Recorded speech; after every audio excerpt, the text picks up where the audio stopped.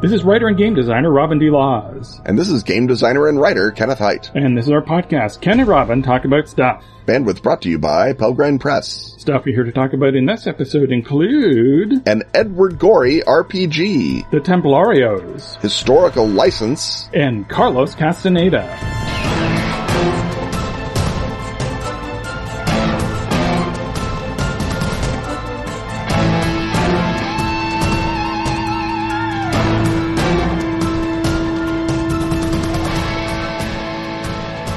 When Bobby would yell for seconds on fish and thirds, his mother said his big mouth would give him brain fever like his cousin Larry Marsh, and how would he like that? And Bobby said just fine, and his mother sent him to his room without any fish at all. Thus begins the strangely familiar, yet disturbingly alien illustrated tale, Where the Deep Ones Are. It's part of Atlas Games' mini Mythos series, which also includes the delightful parodies Cliff Howard, the Big Red God, Goodnight Azathoth, and the Antarctic Express. All of them written by yours truly. Right now, and for a limited time, Atlas is offering a buy two, get one free bundle of mini Mythos goodness. Which makes delightfully subversive gifts for friends, relatives, and especially their children. Leap online, Mythos fans. Point your browsers to atlas-games.com/Cthulhu4Kids. That's Cthulhu, the number 4, and the word kids. Or follow the link in the show notes. That seems wise.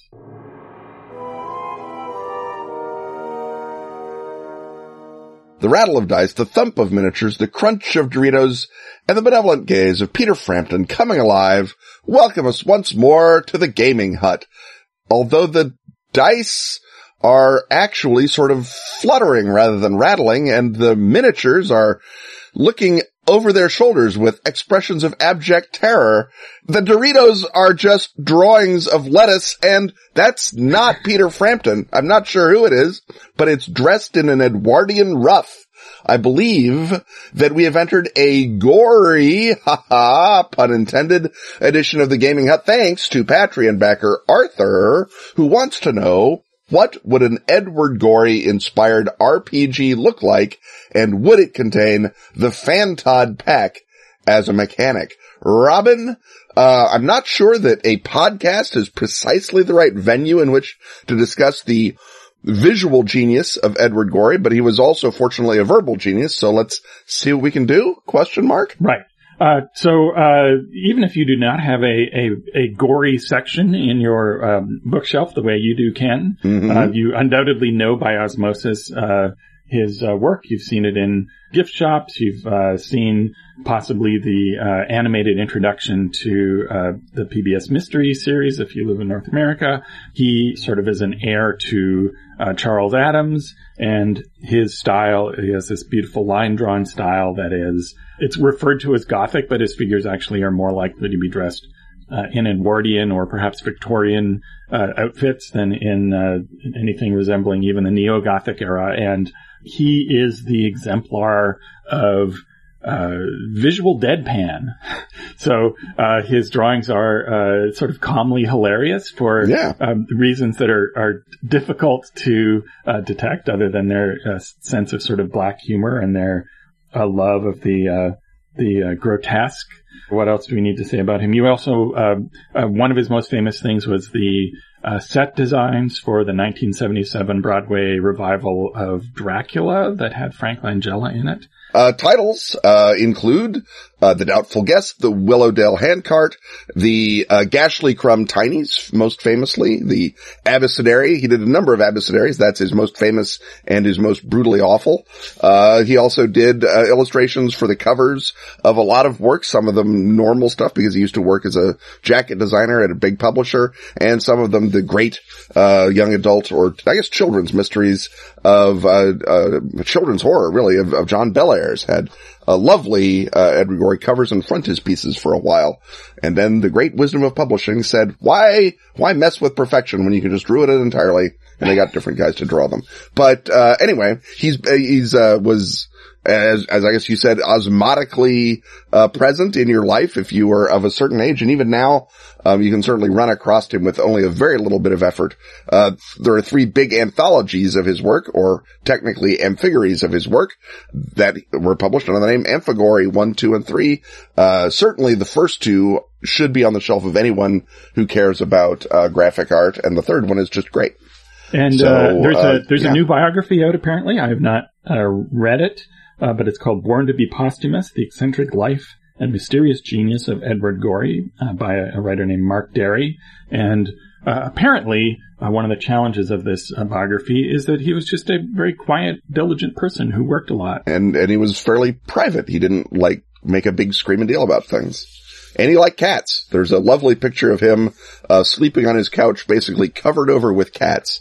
Which if you want to find a life goals hashtag, that's a good picture to look at. Anyway, speaking of pictures, we have lots of pictures. The first thing that an RPG inspired by Edward Gorey would look like, one hopes it would look like Edward Gorey, right? It would have lots of weird cross-hatching and strange languid characters and look like sort of, production drawings from a failed Edwardian theater piece, like a lot of his stuff did. It would have shadows and weird little things that made no sense show up in it. I'm not sure if those would be GM intrusions or if there would be a random Fantod mechanic. Fantod is a Gorey word that it means just a little knick-knack or an object.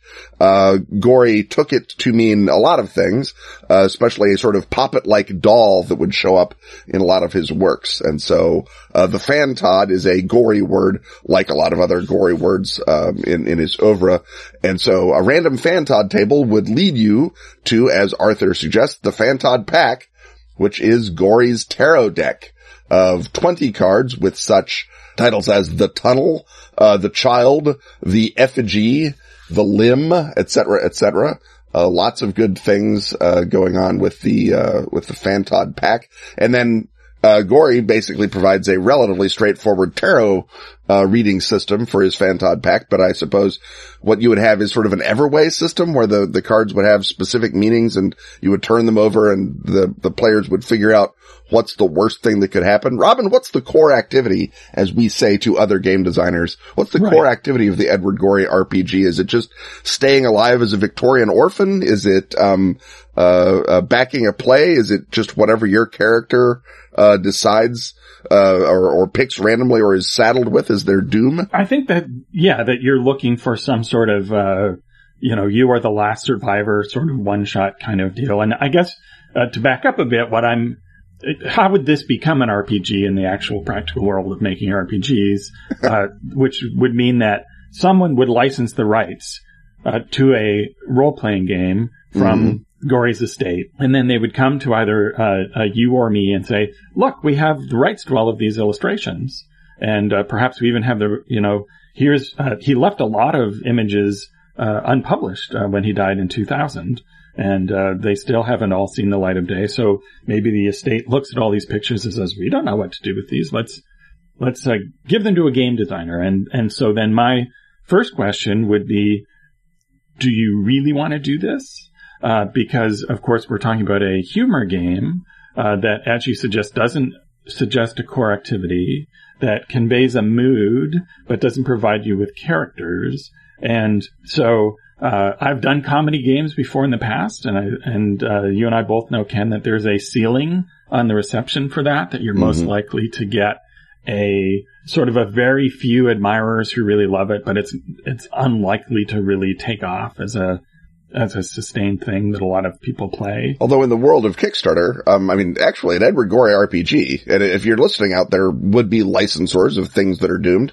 An Edward Gorey RPG could probably do pretty well on Kickstarter because visual arts people like Kickstarters. Right. And so, as long as you did not believe that this would take over the world, and merely wanted to recoup your licensing and one hopes high dollar production costs, you could maybe, make a couple of nickels on an Edward Gorey RPG. And as a designer, I guess that would enhance your resume the way that a previous comedy game that a few people would admire, if it was a big successful Kickstarter, even though no one really played it that much. Mm-hmm. But how do we design something that people do play often? And I guess the thing would be to just try and find, basically you're trying to do Gloom the RPG,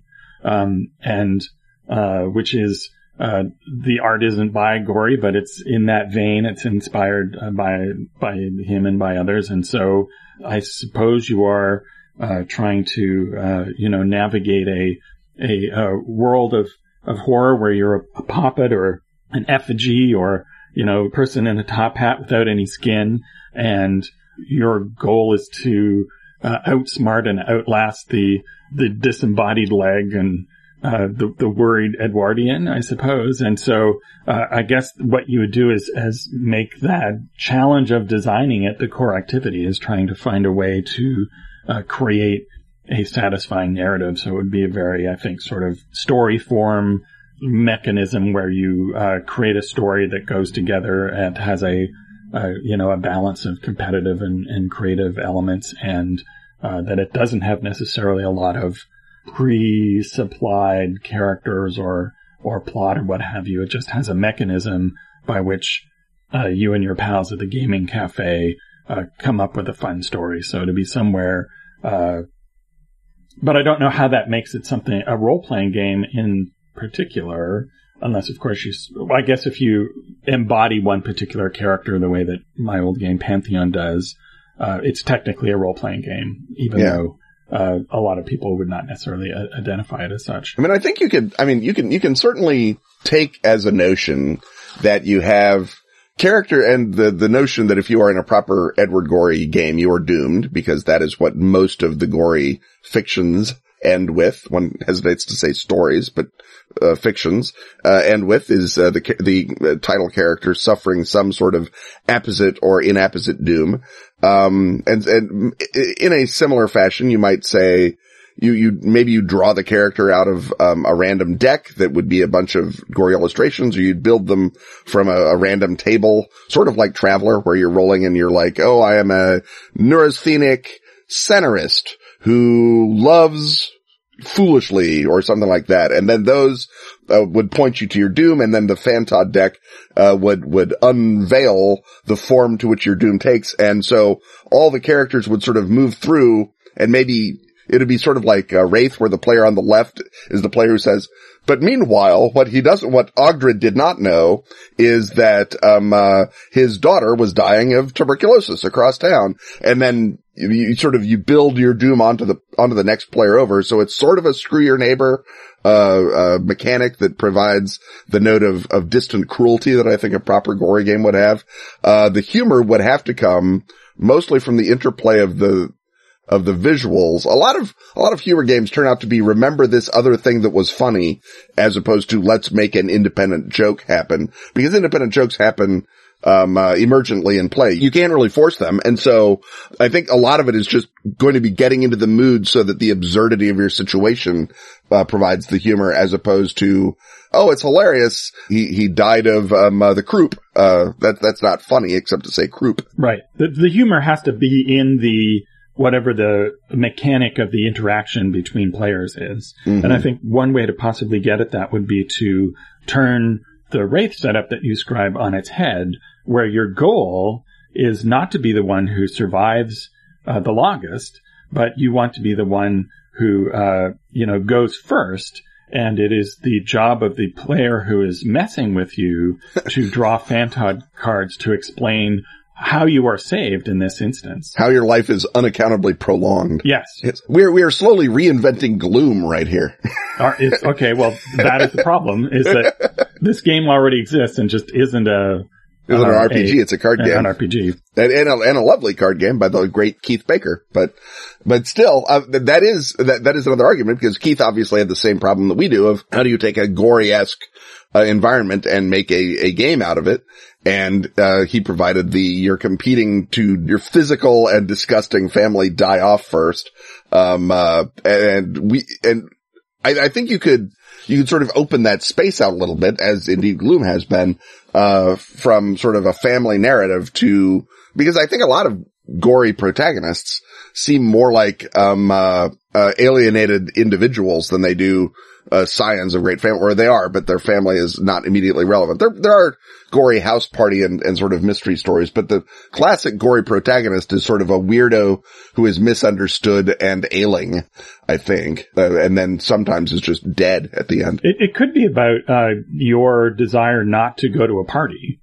And you get invited to a party to go and have fun, and then I think that's an idea, is that each of these games, the gory playset, the gory game is sort of its own central thing with this mechanic in the Fantod deck and the random character generation, and then the scenarios or playsets all have names like the looming party, and then let's play the looming party. And so the goal with all your characters is to not have to go to this party, and then the party is your doom. And, right. So instead of trying to avoid death, which has been done, you are trying to avoid having happiness ruin your worldview and make you leave the house and talk to people. Right. Or it could be the Unstrung Harp, which is about an opera singer, I think. And so you could have the Unstrung Harp playset where your character's goal is to meet the opera singer and the player's goal is to explain why they never get to meet the opera singer. And so the incongruity there, the ironic distance, provides some of the fun, right? Right. And again, that gives you a dynamic that allows the other player to mess with you by putting obstacles in your way that would draw you closer to this horrible mundane happiness that your character wishes, but you as author do not. And so that might, the inversion there might create some deadpan humor at the table that isn't just gloom with critical hit table stapled to it. Well, on that note, I think we can head on to the horrible yet beautifully deadpan doom that is having to listen to a beautiful, happiness-inducing commercial.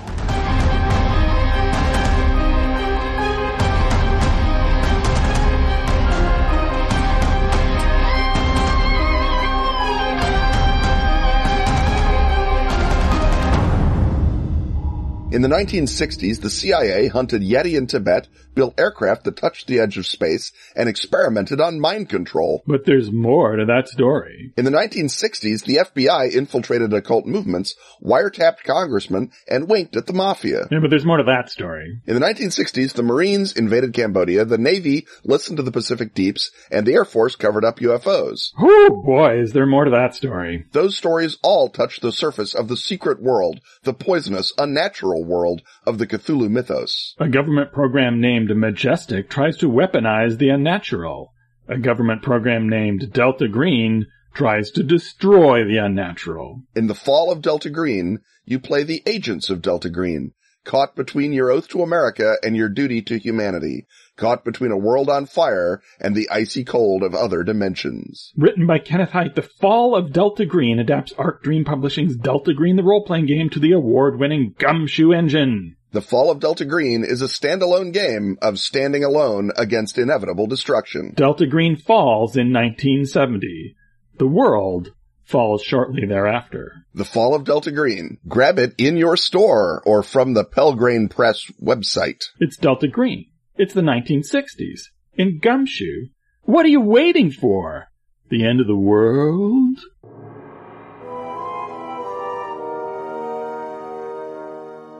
The rattle of machine gun fire and the list of enemies and comrades up on the wall with red X's through them tell us that we are headed into another version of the crime blotter. And this time around, we're going to look at a criminal phenomenon that follows a lot of the themes of this podcast.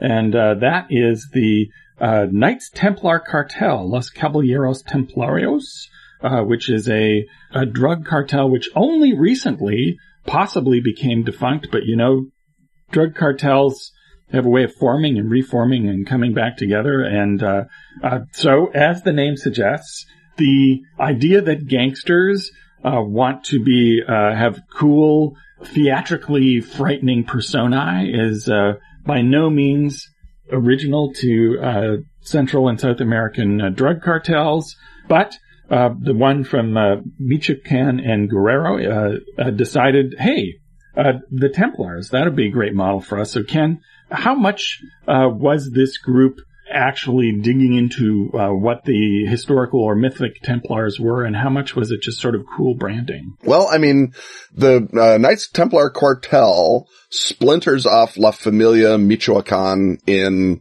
which is a different crime organization, a different cartel in obviously Michoacan state. And Michoacan, the Familia began as vigilantes against the other cartels and got recruited as the Gulf Cartel to be a sub-cartel, split off from them in 2004 and 2006, but it was always sort of a weirdo cartel. And it had a big sort of a rural presence. It had a lot of religious involvement. Much like, you know, the mafia used to be hyper-Catholic before it got busted up and you know, started making all that money. But the mafia came down out of the Sicilian hills and was very, very invested in this sort of peasant version of Catholicism, folk Catholicism. Similarly, the Michoacan cartel had a lot of that going on, although the guy who seems to have set it off in its very special road, a guy named Nazario El Mas Loco Moreno Gonzalez, or El Chayo, depending on, I mean, he called himself El Mas Loco. It's not me. Don't come after me, cartel. It's not like Bugsy Siegel where you weren't allowed to use a nickname. Right. He wrote a book. He wrote 2 books, in fact, called Thoughts of El Mas Loco, that he would give out and people would carry around. He was a Jehovah's Witness. He moved to America, became a Jehovah's Witness, and that sort of, I think, exposed him, that sort of fracture zone between Catholicism and Jehovah's Witnessing, exposed him to a lot of unconventional ideas, got very into the work of a guy named John Eldredge, who wrote sort of he was a, what do I want to say, evangelical guy who writes about masculinity and what is it about masculinity and how can you come to God and all kinds of good stuff like that. And he sort of said, this is the way to live. And Eldredge was very into the notion of knighthood as a model for Christian masculinity. And so I think Nazario may have picked it up from Eldredge, but the Templars, of course, are cool no matter who you are. And so, you know, this is 2006, 2007. El Nazario is perfectly capable of using Wikipedia. He can find the Templar code as easily as I can. So the little book that you would carry around if you were part of his gang had the Templar code in it. And it had El Mas Loco's thought, and it had stuff from John Eldredge, and it had stuff from the Bible, and so that was the code by which you were supposed to live your life. So, it's at least it's probably more authentic Templarism than, say, Freemasonic Templarism is, given that, there's lots of other people wandering around calling themselves Templars who are not, as far as I can tell, guarding the pilgrim routes to the Holy Land. So anyway, he wrote, these 2 sort of testaments, these bodies of work, and helped fight off the Zeta cartel invasion, became a big guy, and then in 2010 was supposedly killed by the cops. But people immediately in the hills said, oh, he came back from the dead. He's out wandering around doing good like Elvis. And so that sort of became the mystical inspiration for the actual splintering off of the Knights Templar cartel. They were like, we're going to follow our fallen leader's will and go and be our own cartel. And for a while, they were in charge of like 4 Mexican states worth of stuff and were at war with the Jalisco cartel, to try and take over Jalisco. The reason you want to be in charge of Jalisco and Michoacan specifically is they are Pacific Coast ports. And so if you're bringing cocaine or opiates or anything else in to Mexico, those are good places to own. And the founders of the cartel, Dionisio El Tío Loya Plancarte, was arrested in January 2014. And then El Mas Loco, it turned out, was actually alive. That the mythic hero in the mountains was actually still alive. Actually just still there. The cops had taken credit for a kill they didn't get. And then the Federales definitely, for sure, gunned him down in March of 2014. And then at the end of March, another of the founders of the Templars, Enrique La Chiva Plancarte Solis, was killed by the Navy, or Solis, I should say, killed by the Navy. And finally, Servando La Tuta Gomez Martinez was arrested in February of 2015. So the main leadership of the cartel was basically beheaded over the period of about 13 months there in 2014 and 2015. The survivors joined forces with the Jalisco cartel because now they were weak.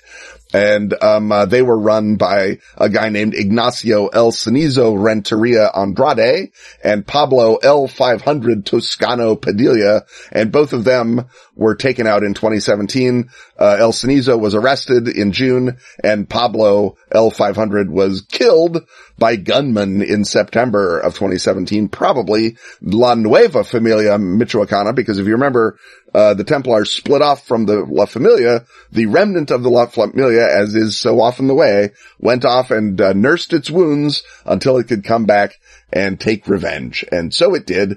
And so now the Jalisco cartel and Nueva Familia are basically fighting over Michoacan now, although obviously, you know, this is it's a very fast moving world to keep track of organized crime. And it's not just Mexican organized crime that's like this, although it can be very dizzying when you sort of just dive into it and you're like, which one are the Zetas? I remember there were Zetas. But for example, the reign of the Templars is about the same length, give or take, as the reign of the Capone outfit in Chicago. It's about 7 years that Capone was top dog in Chicago. The Templars were top dog in Michoacan for about that same period of time.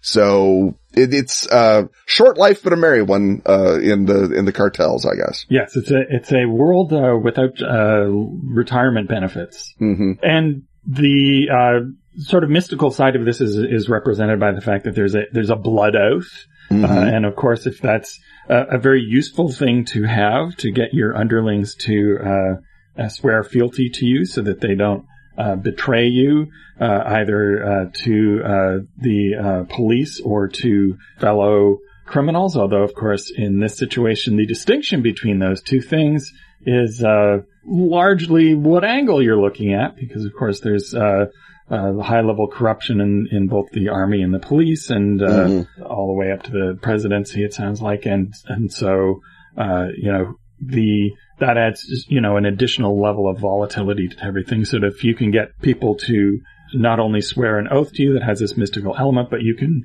test their loyalty by, giving them all sorts of, rules of conduct to go by. So of course, this is where the Templar, code of conduct comes in. And one, interesting and quite sensible measure among them is that, for a while at least, you had to submit to drug tests in order to be a member of the gang because, as we all know from the, De Palma, Scarface, your ability to continue as a high level drug operative, decreases when you're whacked out of your gourd on cocaine. So, and one of the rules that they had, because again, the Michoacan cartel began as a vigilante movement. One of the things that they did was they tried to stop meth dealing in Mexico because first of all, they wanted to sell all the meth to Americans because screw the Americans.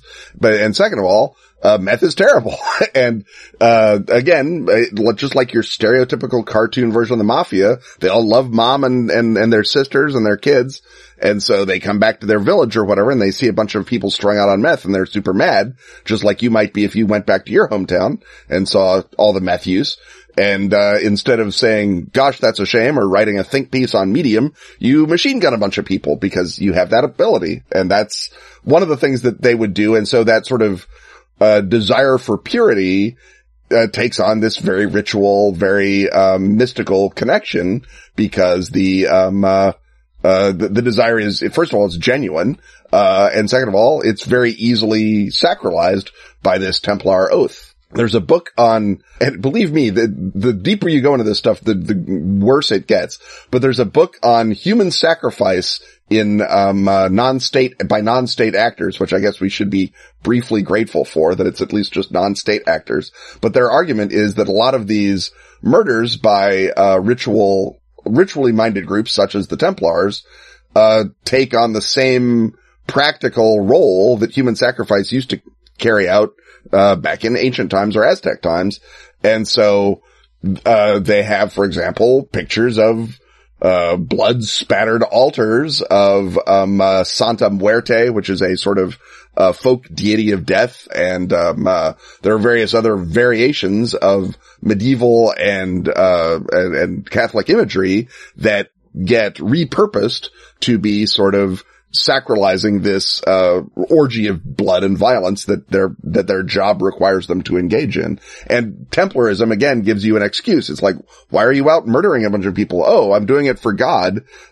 Same reason the real Templars were out murdering a bunch of people, is they were doing it for God. And I guess the question... And if you have a bunch of people participate in a ritual murder together, that of course is a traumatic bonding experience. It's a horrific initiation, but it also provides the sort of controlling factor of, well, don't go off and kill these other people just because you get into an argument with them. I, the head of the group, get to decide who gets sacrificed and who doesn't, and so that means outside of this ritual killing space, don't just go firing off at anyone for no reason, which of course is another thing that causes criminal organizations to eventually fall apart, is, that having a bunch of hot-tempered killers in your employ is not a recipe for stability, and you want to have control over them that is not just based on your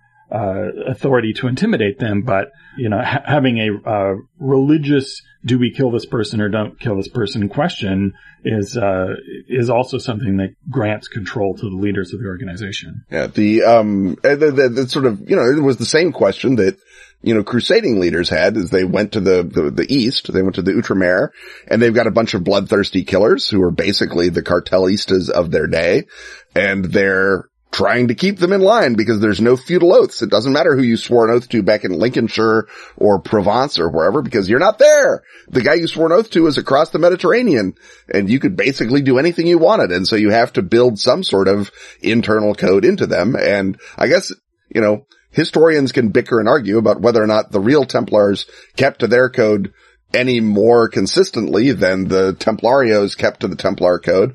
I assume it was maybe a little more consistently just because they lasted longer than 7 years, but it was certainly plenty, I assume, of both sanctified murder and unsanctified behavior for which you felt really bad and then murdered the next guy really hard to make up for it. Right. Well, the historical Templars had the structural advantage of you going back and forth between the other side was not as big an option, right? Because the other side was a different culture. Yeah. Although again, there was plenty of examples, maybe not in the first wave, but very shortly thereafter. And remember, the Templars are slightly late in they're after the First Crusade. They come around for the Second Crusade. Very shortly, there are instances of individual knights or one assumes more often squires turning Turk, as it was called, and going over to the other side. Similarly, there were what were called Turcopoles, which would be people who were, in theory, service to some local Muslim lord who thought, hey, the Christians pay better and have better weapons. Let's switch sides. Or, I just hate my boss. Let's switch sides. And there's lots of side switching in the real Crusades as well. Yep. That's the eternal question. Blood oath on one side, pile of loot on the other. What are we going to do? What do we do? Where do we go? Well, once we hit that eternal question, it's time to head on through this next commercial and see what lies on the other side.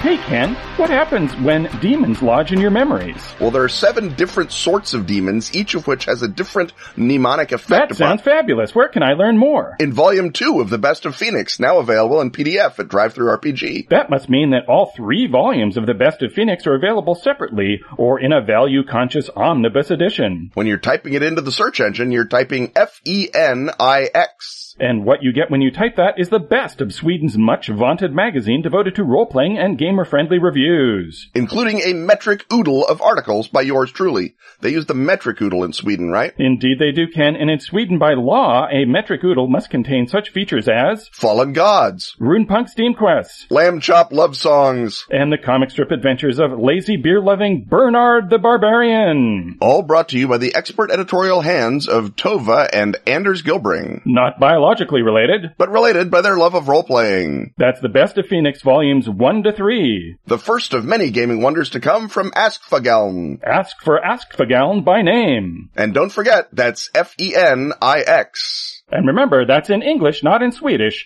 In English, not Swedish. Purchase indulgence for historical errors by joining such Patreon supporters as Todd W. Olson, The Redacted Files Podcast, Craig Maloney, Jan Zaleski, and Rich Rinaldo.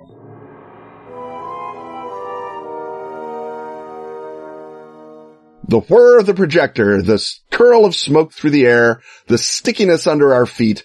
Welcome us once more to the center seats of the Cinema Hut, where we look up on the screen and say, that's not a period rough. Or do we, Robin? Period pics. Scott, everyone loves them. Everyone's always loved them. D.W. Griffith, God bless him, loved them. We love them now. You and I both love them. I think there's probably a pretty good chance that a period pick will wind up in the top 10 or maybe even the top 3 of our films for this year. But they all get stuff wrong because they have to. Why do we like it in some cases and get bent out of shape in others? And is it just me being persnickety, or is there a reason to dislike historical license? Right. And so I think you're getting at the nub of our question here, which is that everyone listening to this podcast is a pedant of some sort, I think it's safe to say. But all or of our aspires to pedantry, at least. Yes. All of our pedantry, however, is situational. There are certain things that take us out of a film, or certain things where we go, oh yeah, it's just a movie that's historical license. And so I thought we'd explore, just for us, where the differences between those two things lie. And so one of the first questions that I often want to ask myself is the inaccuracy something that is introduced in order to fit the piece? Is it there intentionally, or is it just an example of laziness? So, for example, something that is just a kind of a standard period piece that is attempting sort of basic realism or just sort of one level of set of standard stylization. And if it makes a big point of how it is a period piece, a bit of dialogue that is anachronistic or a fashion choice, the period rough, as you pointed out, or, are those nylons? Were nylons in 66? Those things do kind of take me out of the piece. And it's because they could have got it right. There's no reason other than just a failure of research or a failure to write period dialogue, where it's like, well, all of those words were things that people said in 1962 or 1933, but this is a much more commonplace phrase now, and this just sort of rings wrong because it's a cliche now. It's not the way a character in that time would have said those things. So the littler things, the little naggy things, are the ones that are most likely to drive me crazy about something, rather than they intentionally deviated from history in order to make the story work. How about you? I mean, a lot of it depends. I mean, for a long time, I used to be that guy who couldn't watch a movie about Romans or Alexander the Great without yelling at the screen if there were stirrups on the screen, because of course they didn't have stirrups back then. And I would get very mad that everyone was riding around with stirrups. I still get mad whenever you see Romans fighting in a non-Roman way, because I think that seeing Romans fight the way Romans fought would be visually stunning and thrilling, and that even Kubrick, God bless him, was not quite able to get it right for Spartacus, and no one has gotten as close as Spartacus ever since. But within me, I understand that it's very hard to get people just to stand in a line, much less to go through 10 years of Roman legionary drill just so that I get to see a battle not look like ass. So I try and be a better person about that. Sometimes I look at a story, and I guess the immediate example to my mind, is The Favorite, which is a great movie, magnificent performances, but it does kind of leave out Queen Anne's husband, who was alive during most of the movie. And he's just not there. We're just pretending he never existed. And given that he had kind of a major role in British politics and in Queen Anne's life, to have him just completely off screen, sort of, I spent much of the movie going, where's the king? Or the prince consort, rather? Where's her poor husband, George? What's going on here? And then eventually said, all right, they've just made a command decision that he's never going to show up. And so that's just, I have to sort of roll with it. And again, you can see why he would have done it, just to sort of straighten his triangle out, but I felt like it was a little bit of a disservice to characters that are presented on the screen in a given way. And I minded much less, for example, the blackguarding of, the Duke of Marlborough as a simpleton, because that's sort of the funny point the movie's making. Whereas, of course, in real life, he was quite a gifted guy and a dab conspirator in his own right. So I didn't mind that as much, because I could see that making his character, the way that they made him, fed the story better, right? Right. And I was even more forgiving of the ditching of the husband and the other historical compressions of that, because, and this comes to my next category of things I forgive, it is very heavily stylized.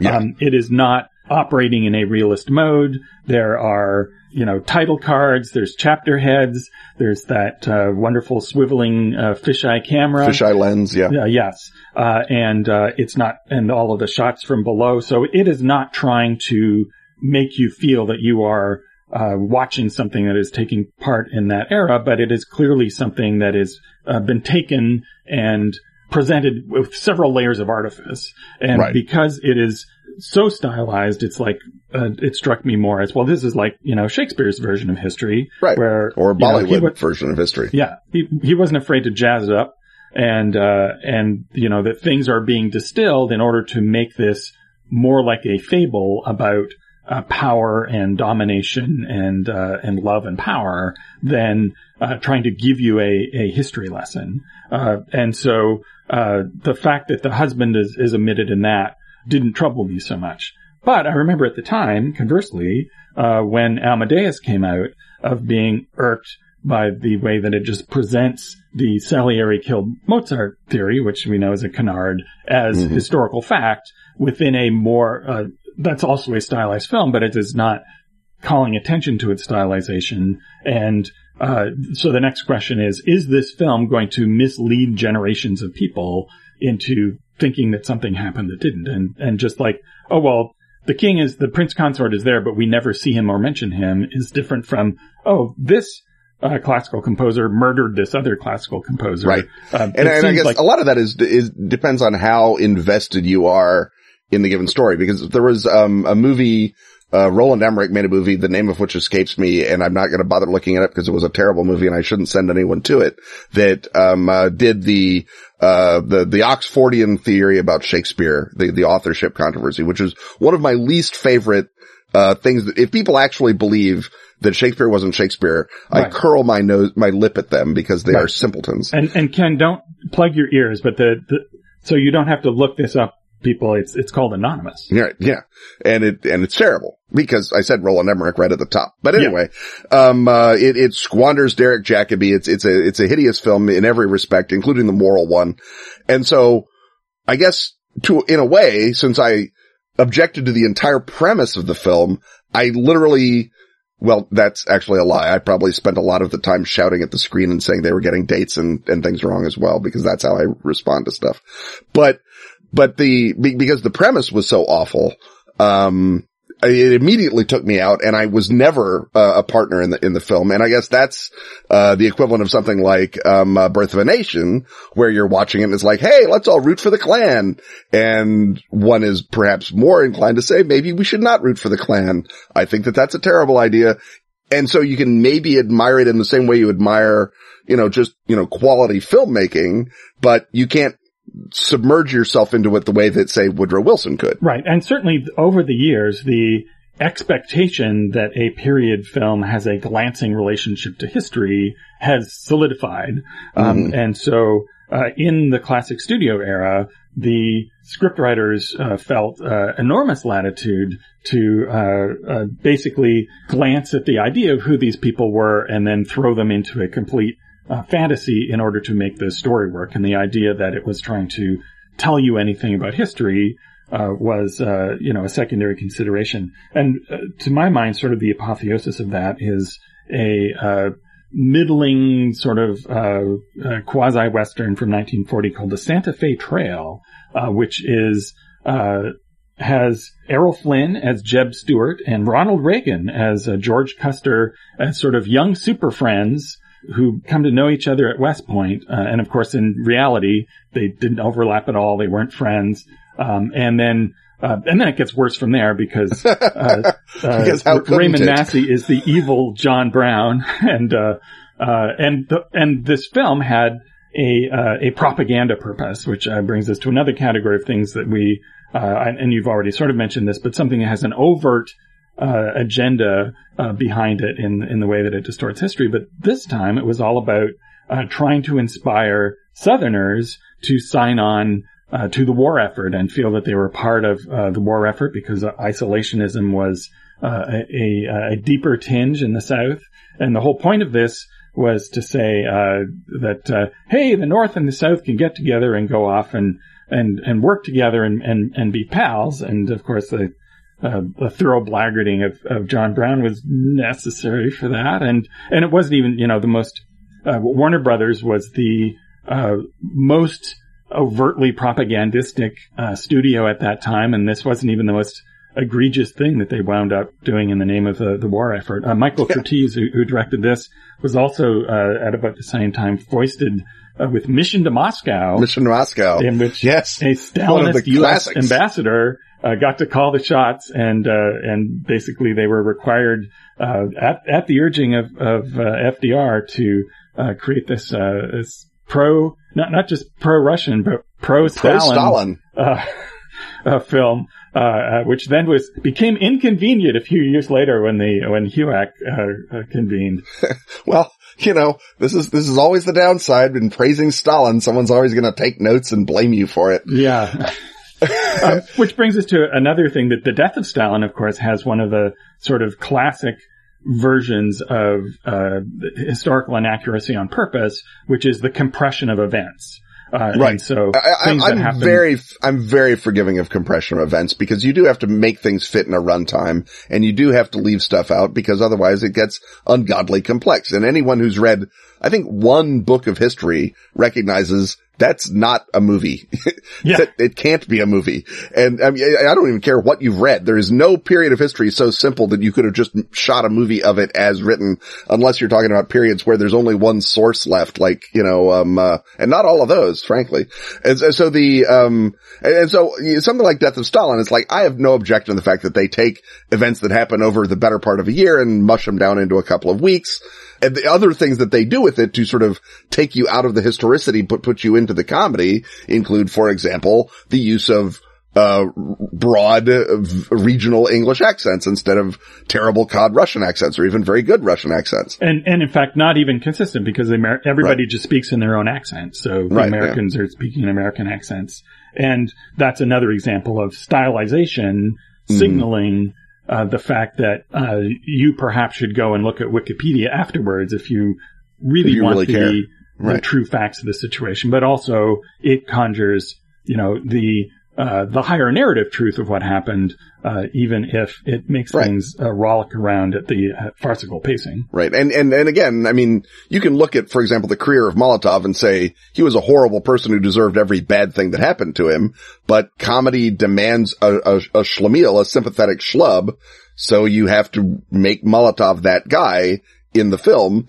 And, given that Beria is being portrayed as a monster, it's hard to get super bent out of shape that Molotov gets to play off of him as the sort of weak-minded, true believer comic foil, because that's necessary to make the joke work. Although I can imagine someone being as bent out of shape by the humanization of Molotov as you and I are over the demonization of John Brown, in Santa Fe Trail, right? Right. So I think we've covered, all of our various subjectivities and can now, move sure as we could possibly be, there will be no historical inaccuracies whatsoever in whatever our next segment might happen to be.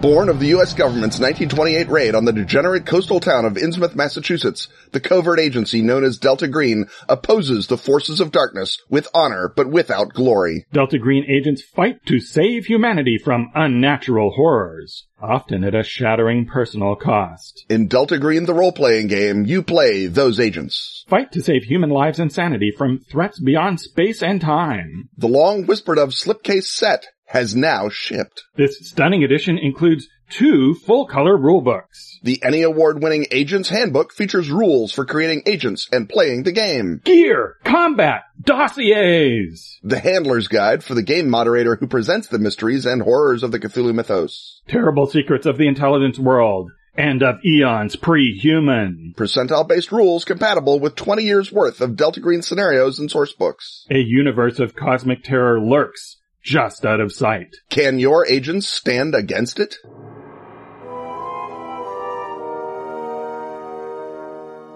It's time once again to wend our way up the creaky cobweb stairs, where we will briefly pause beneath the portrait of Madame Blavatsky, and oh, yep, she's still glowering at us, but, well, we won't let that wreck our mood, because we know that we head on into the Edwardian parlor, which looks a lot like an Edward Gorey illustration, come to think of it.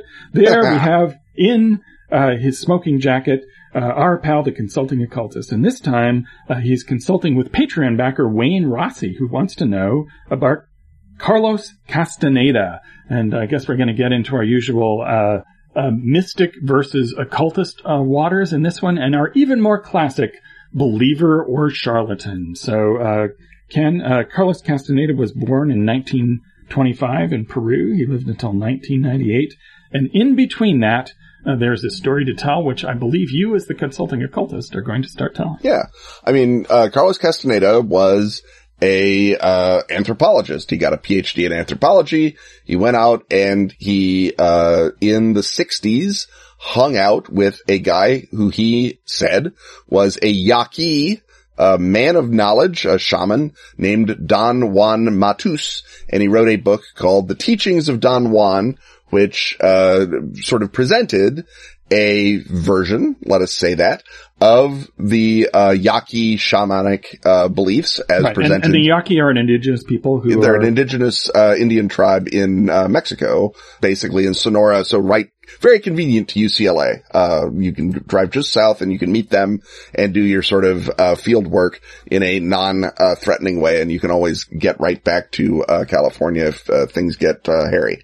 So, again, he published, Teachings of Don Juan, and I think the important thing to keep in mind is that he published it, with UCLA Press. It was not immediately a paperback crazy people bestseller that it became, because it turned out, one of the things the Yaqui do, is they use psychoactive drugs to, open up their minds, and that's something that shamans have done, forever and ever and ever. But back in 1968, people didn't know that about shamans. That was an exciting new truth. I mean, I guess people did if they'd read John Allegro, but very people had read John Allegro in those 3 years. So the notion that if you dropped out and did drugs, you would be a better, nobler, wiser person with a vision of the cosmos, not just a stupid hippie, was very appealing to stupid hippies all over the world. And the teachings of Don Juan sort of blew up and became a giant deal. And the question I think that anyone who's a fair-minded person asks is, at what point did Carlos Castaneda start making stuff up? And is it in his first book, which in theory he had to get past a tenure committee or at least a peer review, and was going to go into the university publishing system and was not necessarily aimed at a bunch of credulous dupe hippies? Or is it all of his later books?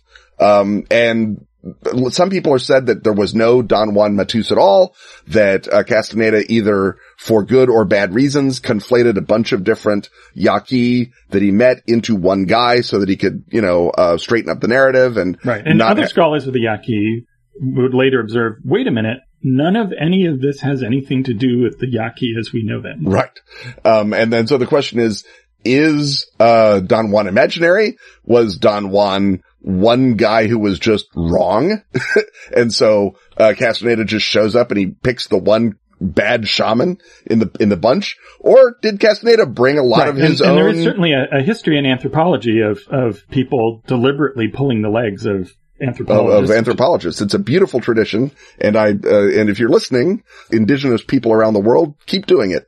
But another thing is that anthropologists, again, over centuries, have read what they wanted to read into the natives. And that's Margaret Mead in Samoa. That's people who, find, peaceful, beautiful pacifism in the Brazilian rainforest where it has never been. Just people show up and they have their own preconceptions and they just read it on to the natives because you can take any text and read it any way you want, as Aristotle pointed out, way before postmodernists got to it.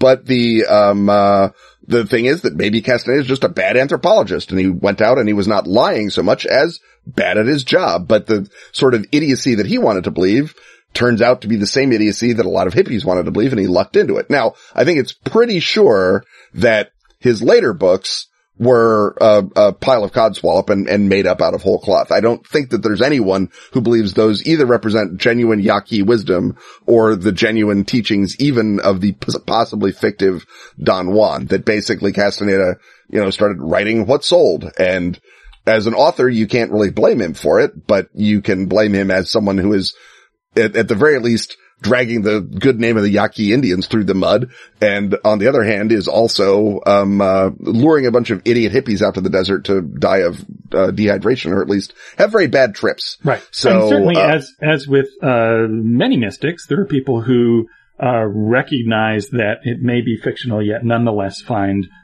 inspiration in it and value the way that it informed the New Age movement of which they are a part. And so that's not I guess that's not a question of believer or charlatan as, there's a higher truth in it, which is a common fallback position that we are familiar with on this show. Right. And I think that there's a tell that when you, the anthropologist, say that the native person has recognized you as a spiritual leader, that's when you are definitely making things up. Right. And it's part of a grand tradition of making things up, because if you're going to invent a new religion, you have to have some sort of source for that. Right. And the question is, what did you make up and how long ago was it made up? And so, in the Theosophists, they are hearkening back to, hidden masters who are conveying truth to them. Other people will say that they received a prophecy, which they may or may not believe in. And here, you've got to reference an older tradition, as you're creating something that is new, or you're creating something syncretic. In this case, shamanism for Westerners. Right. And he sort of said, Don Juan, recognized me as a Nagual, a magical, seer. And, that's why I have the authority to tell you all about, tensegrity and, my other crazy, belief systems.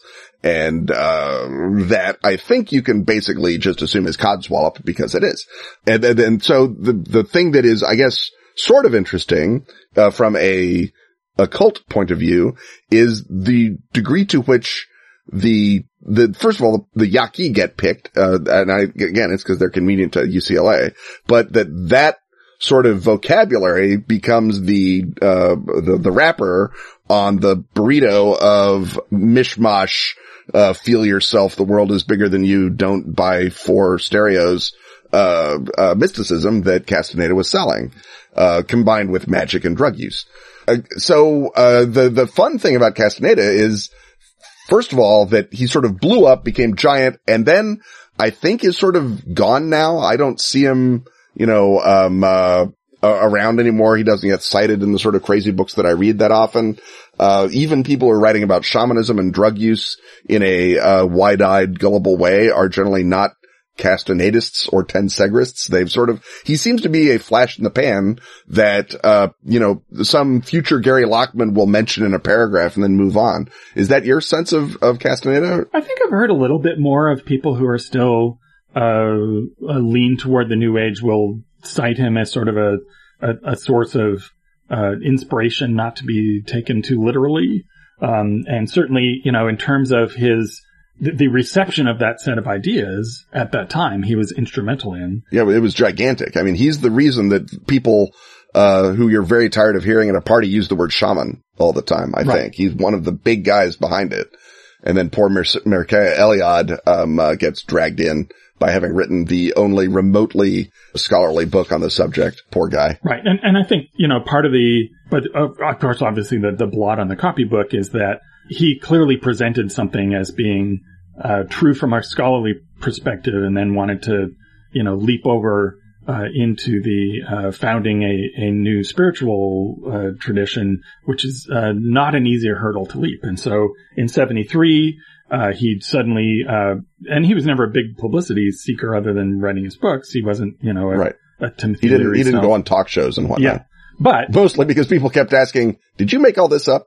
Right. And in 1973, he does an interview where he's pressed pretty hard by the journalist, to, show his receipts. And that's when he goes, he withdraws from public life and then doesn't come back until the 90s with something that is more packaged and more sort of in the then thriving kind of new age tradition. So it's not the Yaqui knowledge. It's called tensegrity, and it's a way of movement that's based on traditional shamanic knowledge. So it's sort of trying to,